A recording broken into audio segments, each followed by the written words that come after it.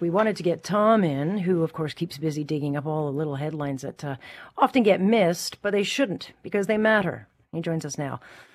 Very busy time, Tom. Very busy time.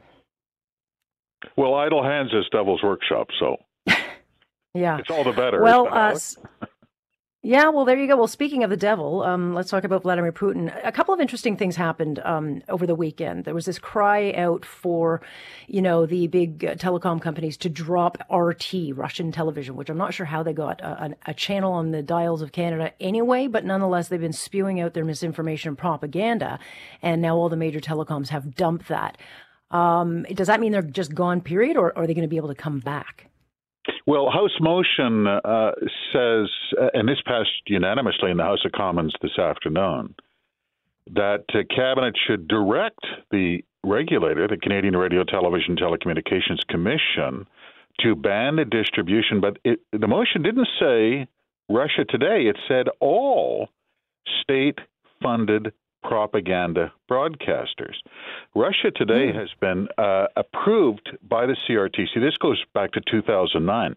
Their audience in Canada is very small. However, if you want to start knocking foreign propagandists off the air as approved distribution, this is not basic cable, Alex. People pay extra.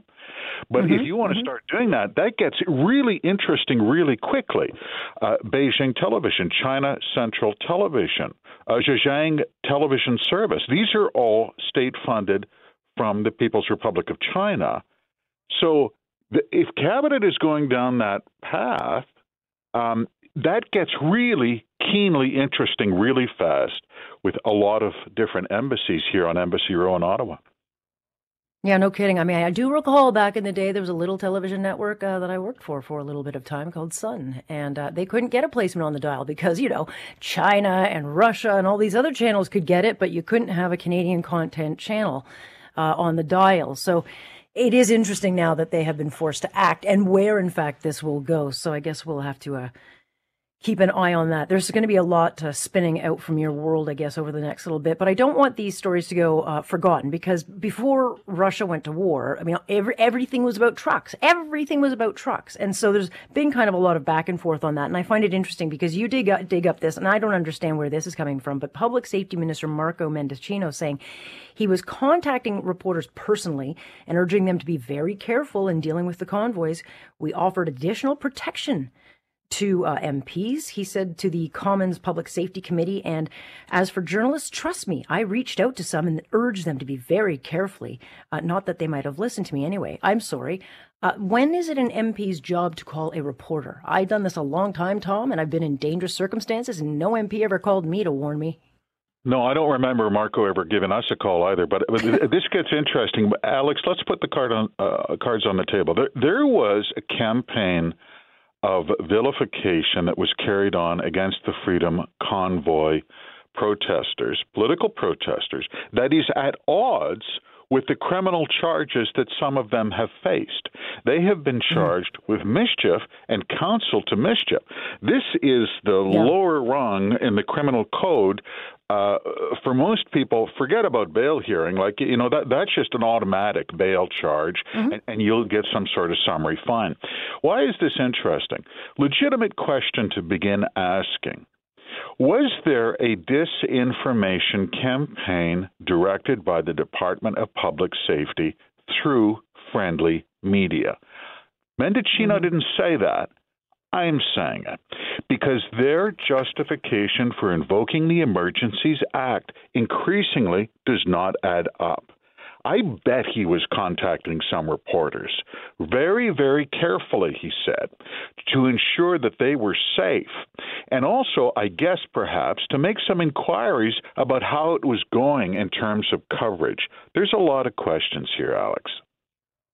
Well, certainly, since some of the testimony at the Commons Public Safety Committee is that he said threats of rape by political protesters justified the Emergencies Act. First of all, never heard anything about threats of rape. B, of all the charges I've seen, I have not seen any of sexual assault. Where is this lineage of, where's that threat and that intel coming from?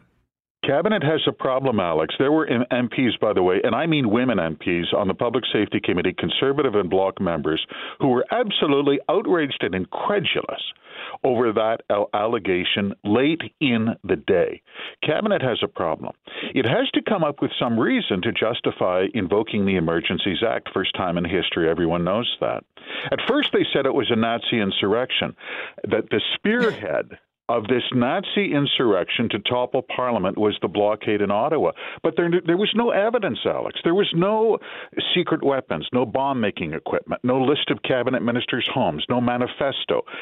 There was no evidence suggesting that there was a plot to topple Parliament. Then they said, well, foreign Nazis funded this under terrorism financing. The number one foreign terror financing expert testifies in committee. He says there was nothing there. It didn't happen. This was mom and pop making $20 contributions because it made them feel good. They liked the truckers. That was it. And now he's down to lawlessness. Alex, Cabinet better come up with something fast, because if they don't, the implication is that Cabinet and some of their friends manufactured a security scare for political reasons. And if that's what Cabinet did, they have a lot to answer for. And it won't be Marco Mendicino stumbling his way through the Public Safety Committee. Yeah, the problem, though, is now we're in a war. Everyone's distracted again. And I mean, look, I don't think it's a coincidence that Mr. Trudeau backed out of this thing as fast as he could right before Putin went to his people and said, hey, I'm going to war. I mean, I think it was calculated that he knew this war was coming. He knew that this Emergency Act was going to get real ugly for him with the Senate and the questions about it. So I'll back out of this thing, and then it'll be off the front pages by Thursday morning because, you know, Putin's probably going to go by then. And look, and we won't be talking about it. And so with everyone distracted and this thing's not going to end anytime soon, how much attention will it actually get? Well, newsflash for Cabinet, they should have read the Emergencies Act before they invoked it, because if they did, they would have noticed there's a clause in there that says there has to be an all-party committee that will investigate, commit an inquiry. They actually used that word, conduct an inquiry into the reason the act was invoked in the first place, with a report due not by Thursday or next week or when it feels good, a year.